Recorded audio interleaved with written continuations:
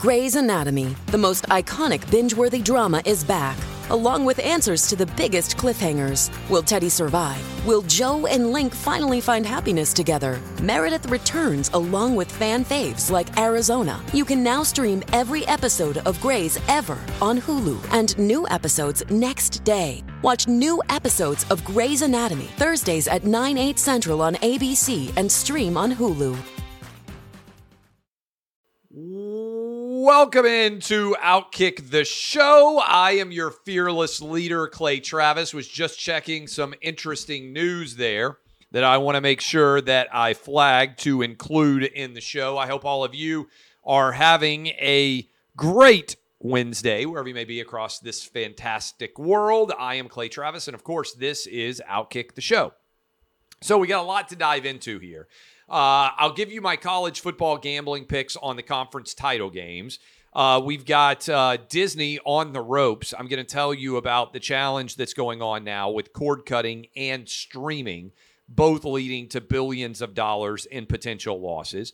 Hugh Freeze has officially been announced as the next coach at Auburn. Trent Dilfer is headed to UAB. I will discuss both of those. We have a new Democrat leader in the House, Hakeem Jeffries. He is an election denier. Oh, my goodness, we're all in trouble here.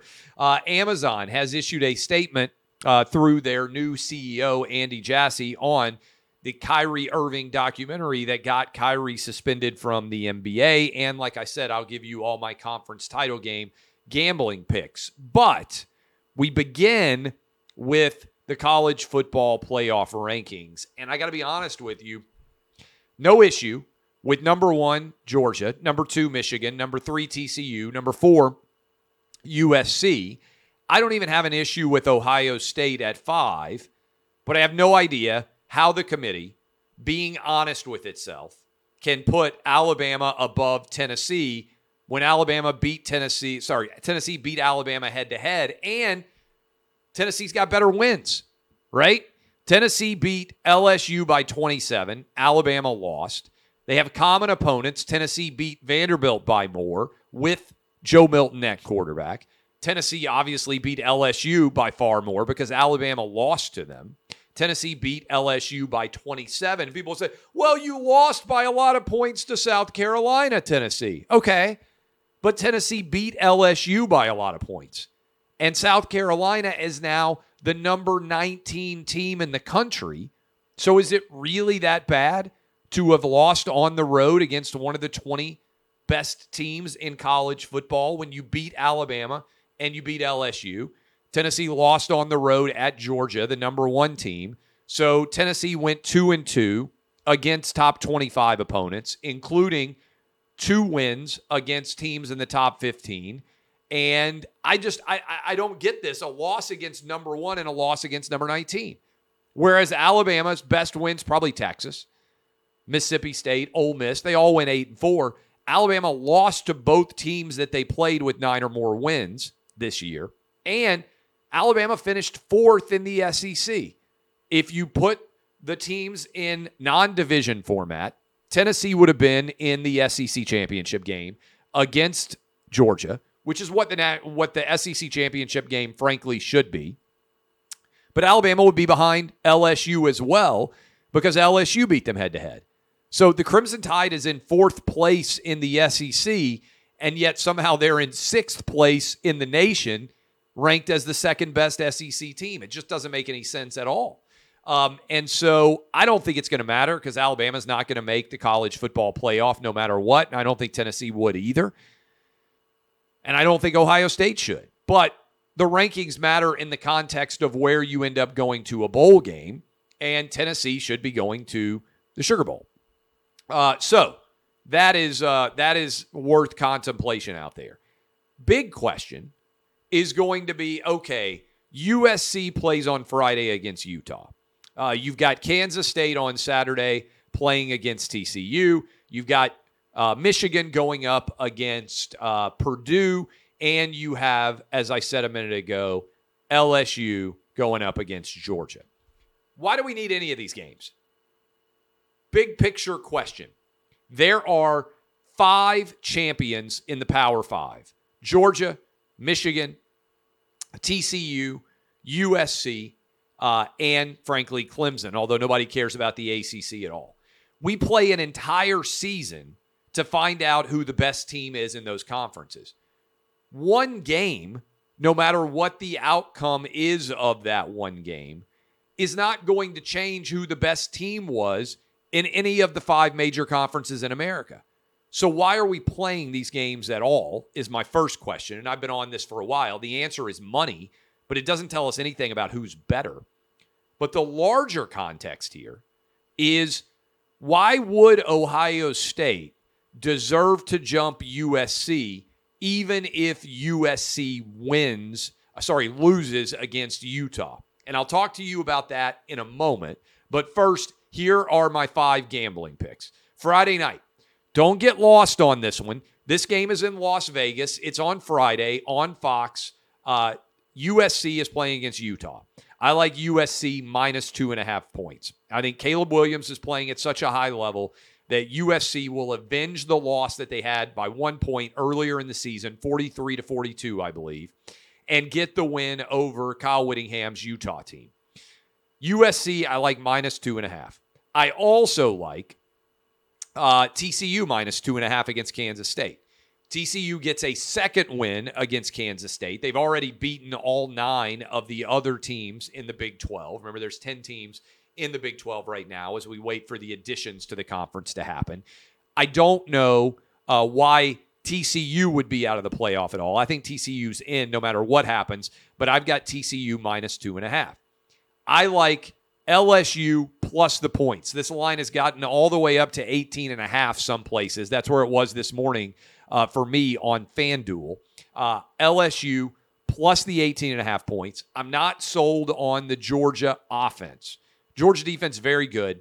Last time Brian Kelly's team lost bad was against Tennessee by 27. This is a bad loss on the road against Texas A&M. I think LSU will bounce back well in the SEC championship game. I think they cover the 17.5, 18, 18.5, depending on where you're getting it. I think they cover a big number there. I also like Purdue. Even though there's no reason Purdue should be in the Big Ten championship, they're 8-4. Every year this happens. A team comes stumbling out of the Big Ten West because the divisions are so unequal. Big Ten East, Penn State, Michigan, Ohio State. Big Ten West, nothing comparable to those 3 most years. And so I think Purdue's going to lose, but I like Purdue plus all the points. I think that line right now, 16.5. I like Purdue plus the number there to be able to cover over 2 touchdowns. And then the other game is, look, UNC's last 4 have been super close, all decided by 3 or less. UNC has lost 2 games in a row, I know, including the hated rival NC State on a really shanked field goal.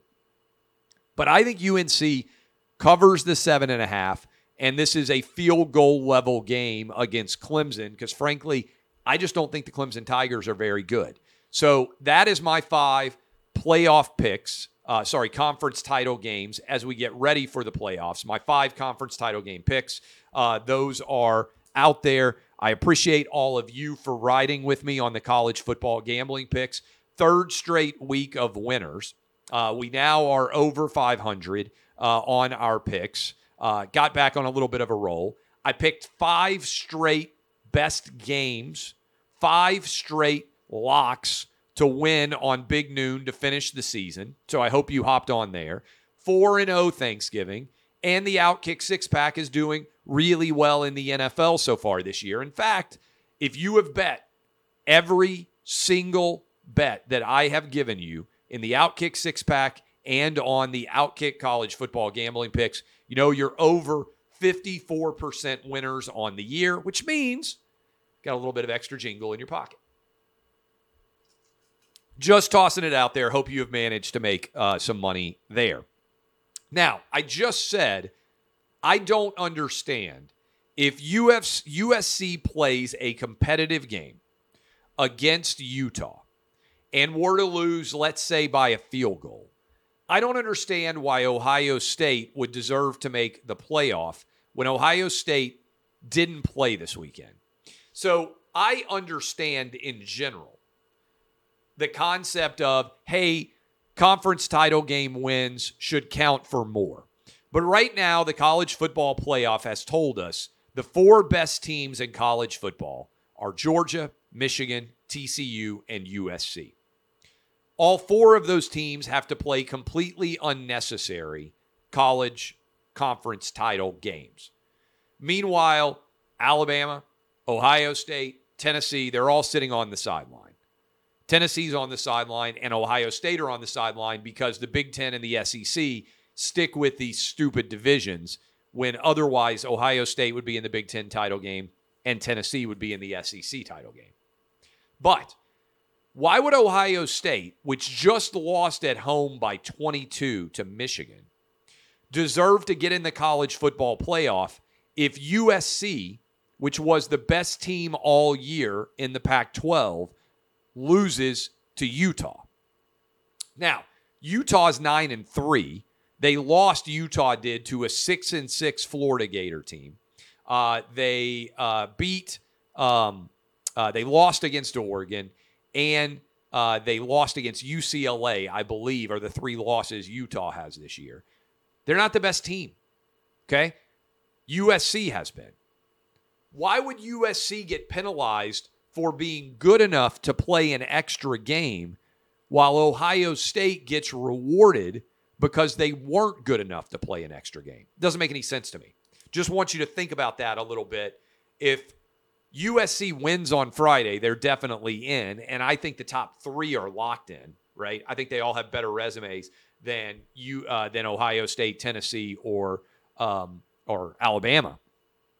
But in addition to the fact that Tennessee should be above Alabama, how in the world would Ohio State, which finishes its season by losing by 22 at home, deserve to be in the playoff because USC, which won the Pac-12 regular season title, happens to lose a game at the end of the year when they have virtually nothing to play for because they're already into the playoff? I just think that's an interesting question. Hugh Freeze is officially to Auburn. Yesterday, when I talked with all of you, I told you that I thought that Auburn should hire Hugh Freeze. I think that all of the criticisms of Hugh Freeze will diminish very quickly. And if you look at Auburn's schedule, they should win 6 or 7 games pretty easily next year. All 4 out of conferences should be wins. They should be able to win 2 or 3 in the SEC. I think 6 or 7 wins in year 1, very doable for Hugh Freeze based on what the 2023 Auburn schedule looks like. Cadillac Williams staying is big, and Hugh Freeze will win at Auburn because Hugh Freeze has won everywhere he has ever coached. Now, does he come with some baggage? Sure. But is Hugh Freeze the best option available to Auburn, given that Lane Kiffin turned down the job and decided to stay at Ole Miss for $9 million a year? Yes, I do think that Hugh Freeze is the best option to Auburn. I think it was a good choice. And all of the criticism for Hugh Freeze will last about 24 hours, and then it'll vanish if he actually wins games, which I think he is going to be able to win. So, a couple of other different stories out there. Trent Dilfer. So, Trent Dilfer lives near me here in the Nashville area. I've had him on the show a lot over the years. He has been very successful in his post-NFL quarterback career, both in media and now as a high school football coach here in the Nashville area. He's built a really good program. He's got one of the best, if not the best, high school football teams in the state of Tennessee. And now the University of Alabama, Birmingham, UAB, has hired Trent Dilfer. I also like this hire. Dilfer has been really good with quarterbacks for a long time. He knows every decent quarterback in the country. He's been working with them for the Elite 11 for years and years. He's well known because of all the time that he spent on ESPN breaking down quarterback play. I got to watch Dilfer work out Tua. Remember, Tua couldn't travel. He was recovering from the broken hip, and he wasn't able to go on the road because of COVID, so they had to have some special workouts during that time. And I thought it was really interesting to see Trent Dilfer work with Tua. He said Tua was going to be a really good NFL quarterback. By the way, that has now been confirmed with Mike McDaniel, what it's been capable of. The Dolphins are sitting at 8-3. Tyreek Hill and Jalen Waddle, an incredible combo for the Dolphins, who right now are the overall number 2 seed in college football. Sorry, in the NFL. But I like Trent Dilfer to UAB. I think it's an interesting hire. And what you're starting to see a little bit in college football, which you didn't see for a long time, and even a little bit in the NFL, is suddenly people are being considered with a little bit of a non-traditional background. Deion Sanders got to go coach at Jackson State. You've got Jeff Saturday suddenly getting the job in Indianapolis. You're starting to see, instead of people taking, hey, that offensive or defensive coordinator and giving him a head job, they are starting to make interesting decisions. Deion Sanders now has been offered the Colorado job, maybe multiple jobs out there that are trying to hire Deion after all the success he's had at Jackson State.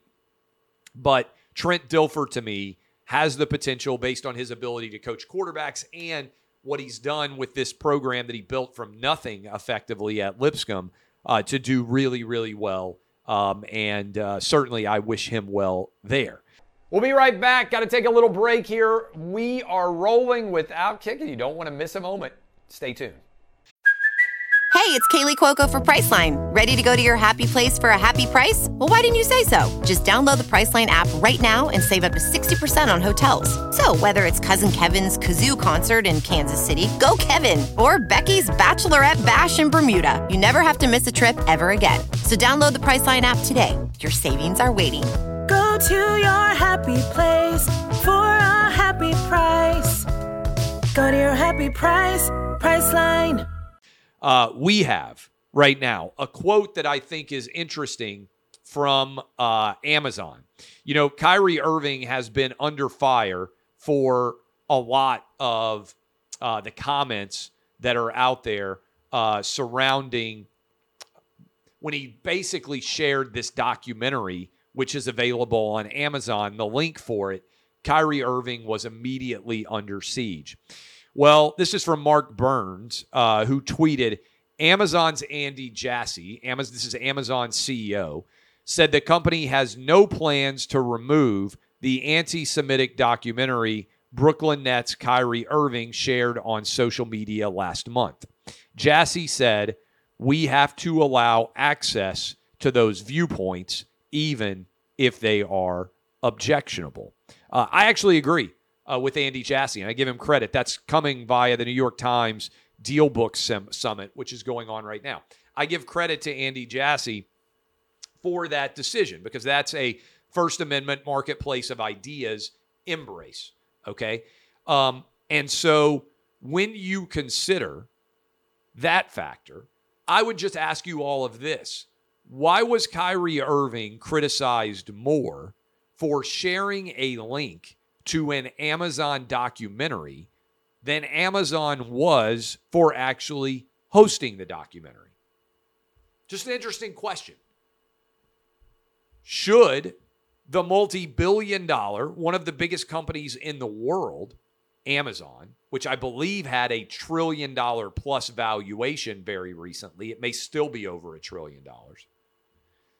Should that company not be subject to more criticism than Kyrie Irving? And I agree with Amazon's decision not to censor itself when it comes to removing this documentary. But why was Kyrie Irving ripped to the high heavens and most people didn't even have a negative word for Amazon? All Kyrie did was share the fact that this documentary is available on Amazon. If you were going to blame someone, would you blame someone for sharing a link to a publicly available documentary, or would you blame the company that is hosting the documentary and actually theoretically making money off of it? That is, I think, one of the most intriguing conversations that nobody actually dove into and examined. To me, that's the question that should be being asked right now. A couple of other things. There's a new Democrat leader in the House. He is an election denier. And I want to make sure that I share this because we've been getting lectured time after time after time. Everybody out there has been saying, oh my goodness, the worst thing you could do is deny the legitimacy of an election. That is a direct threat to democracy. Well, Hakeem Jeffries tweeted, the more we learn about 2016 election, the more illegitimate, all caps, it becomes. America deserves to know whether we have a, all caps, fake president in the Oval Office, hashtag Russian interference. Now, I want you just heard me read that. That's from Greg Price, by the way, who collated this and shared it on Twitter. I want to ask you this. Why is almost no one in the media going to ask Hakeem Jeffries, the new leader of the House Democrat Party, about his election denialism in 2016, given that we've all been told that denying the legitimacy of an election in 2020 is the biggest and most dangerous threat to our democracy imaginable? So why was Hakeem Jeffries able to denounce and question the 2016 election? Why is he allowed to deny it? And there are no consequences given what Democrats have been saying about 2020 now for 2 full years. Just an intriguing question. And why will there be almost no media out there, almost no members of the media at all that are willing to even ask other Democrats about those opinions? Fairly significant issue here. You would think that somebody would be discussing it. Finally, this is a big story. Disney has a new leader in Bob Iger. They fired Bob Chapek. Disney is now trying to step back from all the crazy woke antics of the past several years. And some people say, okay, why is that happening? And do you believe it's real?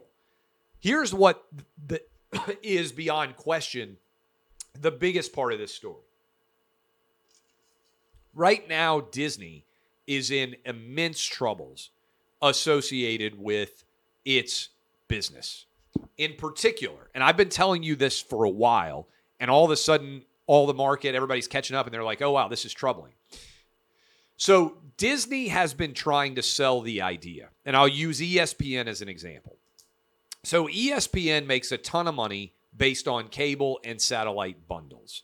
Their entire business model is if you subscribe to Comcast or DirecTV or whoever your sponsor is, you are paying around $9 a month for Disney. And if you are paying around $9 a month, for ESPN, that's over $100 a year, right? Easily. The problem is there used to be 100 million subscribers to cable and satellite. Now they are rapidly declining, and we're down close to 70 million subscribers, and many people think we're headed to 50 million subscribers. What that means is the revenue for Disney from an ESPN-like network, which they own ESPN, has basically been cut in half. So let's pretend that you were making $100 million a year. Now ESPN is making $50 million a year. And this is not direct math. I'm just talking about it, all right? So 50% cut.